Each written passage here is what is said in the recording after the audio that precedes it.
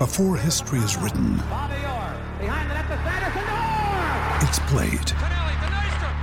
Before it's frozen in time, it's fought one shift at a time. Before it's etched in silver, it's carved in ice. What happens next will last forever. The Stanley Cup Final on ABC and ESPN Plus begins Saturday. Great form by you hitting play on this podcast. Now, check out Same Racer, the brand new racing app for same race multi-tips. Same Racer. Download from the App Store and Google Play. Powered by Bluebet. Gamble responsibly. Call 1-800-858-858. On SENSA, you're listening to The SANFL Show. For Host Plus, an industry super fund for all Australians. The Host Plus SANFL League is just warming up. Feeling those game day vibes? Nothing beats it. You tuned into The SANFL Show with Damon Adams, Andrew Hayes, just off sick this week, but really excited because each week we take a moment to look back at some of the past legends of the SANFL. And with Norwood Footy Club announcing 4 inductees this week into their Hall of Fame, what a perfect opportunity to speak to this man. He played 124 games for the Redlegs in a career that spanned between 1973 and 1979. 2 premierships in that mix as well. He is now a Norwood Footy Club Hall of Fame member. The great Neil Craig joins us. Good afternoon, Neil. How are you? Good, Damon, and thanks for having me on the show. Looking forward to a chat. So inducted alongside Thomas Woodruff, Mervyn Roberts and James Gallagher. What does an honour like the Redlegs Hall of Fame mean to you, Neil? Well, for me, it's sort of just embeds that sense of belonging for me, I guess, to the Norwood Football Club, Damon. I mean, when you look at the number of players, I think it's now 67. I think I'm correct in saying that in the Hall of Fame. And you look at some of the names that are associated in that group, it is pretty humbling. But anyway, it's I guess it's a recognition, for the individuals who have contributed to the Norwood Football Club over a period of time. And as I said to someone the other day, it's the Norwood Football Club have given me so much more than what I've given them. So but it is a privilege, and you do feel very proud to receive the award.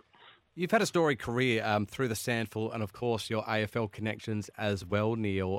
How closely do you follow the trials and tribulations, the successes of the Redlegs? Oh, you keep an eye on them, Damon. I mean, I've obviously I don't live in Adelaide anymore, but you can still keep an eye on what the Redlegs are doing.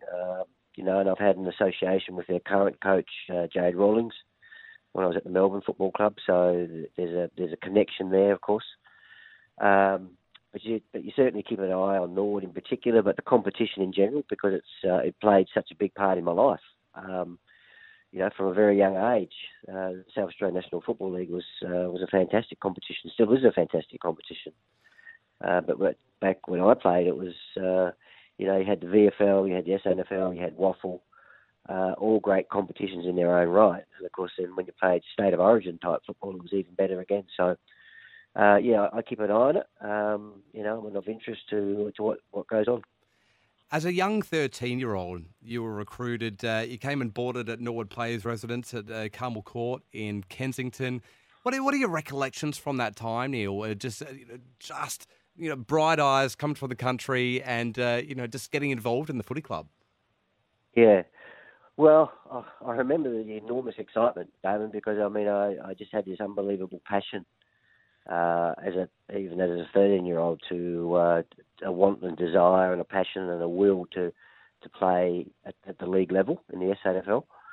So when the opportunity came along to come down from the country and to be part of the Norwood Football Club, that were in a rebuilding phase at that stage, through the vision of a gentleman called Bert Boulderstone, in conjunction with Robert Odie and Wally Miller.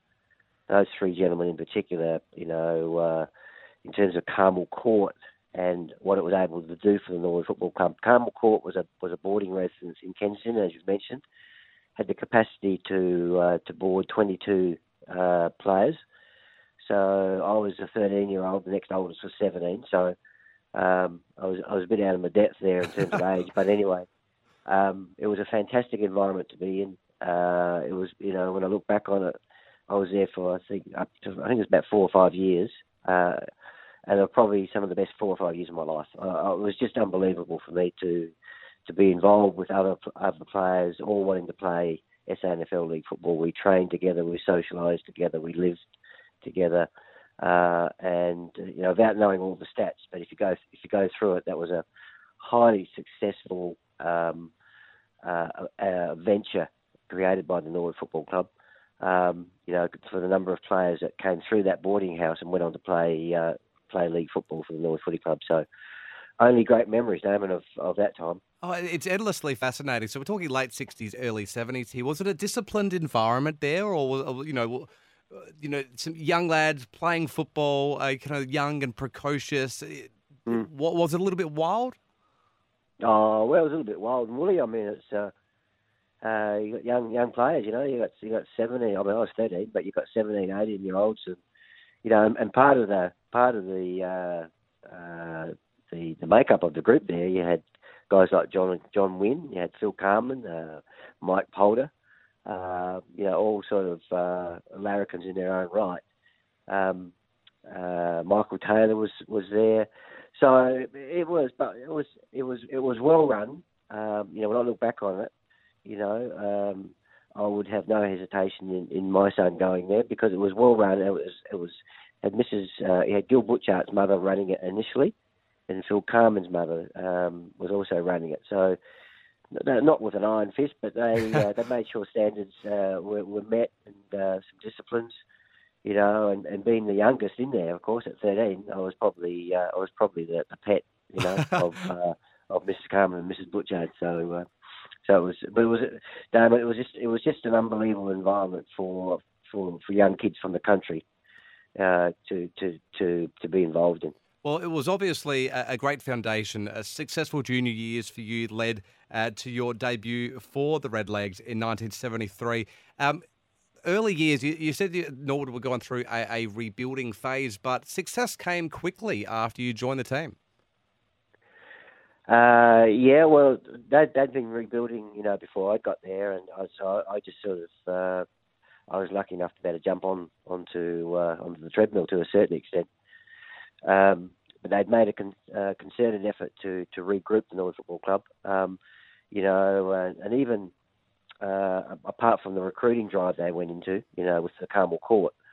They had the Norwood Social Club, which back then was as good as anything in Australia, way ahead of its time. So with the social club, which involved the administration and dining rooms and meeting rooms, and you had Carmel Court, like Norwood Football Club in terms of the vision that it created and was instigating, was as good a place anywhere in Australia to be. And eventually, they started to win the premierships in '75 onwards. So it was a great initiative by Bert Balderstone, Robert Odie, and Wally Miller. We're speaking to recently inducted Norwood Hall of Fame member Neil Craig. Neil, you mentioned that the '75 premiership there. It broke a 25-year premiership drought for the Redlegs. Beating Glenelg in that '75 final. What's your recollections of that day? Well, it's a long time ago, but it was a significant win for the Norwood Football Club because of the timing between its last premiership and '75. So, and it was a result of a lot of hard work as well, Damon, as we've already just spoken about how that occurred. So it was a special day for a lot of people, of course, the premierships continued since that day, so on a reasonably consistent basis. So, significant day. I have great memories of that, and also the '78 grand final as well. Of course. Those sort of memories that you take with you for the rest of your life. And, just as so many people have mentioned, when you're involved in that sort of successful environment, when you get to see those players that you played with, it seems like it was only yesterday, and it creates that sort of bond. So it was a special place. Neil, you've mentioned many of the players that you had the opportunity to board with at Carmel Court, but when you look back at your time at the Redlegs, are there particular icons that you are just incredibly thankful that you had the opportunity to play next to?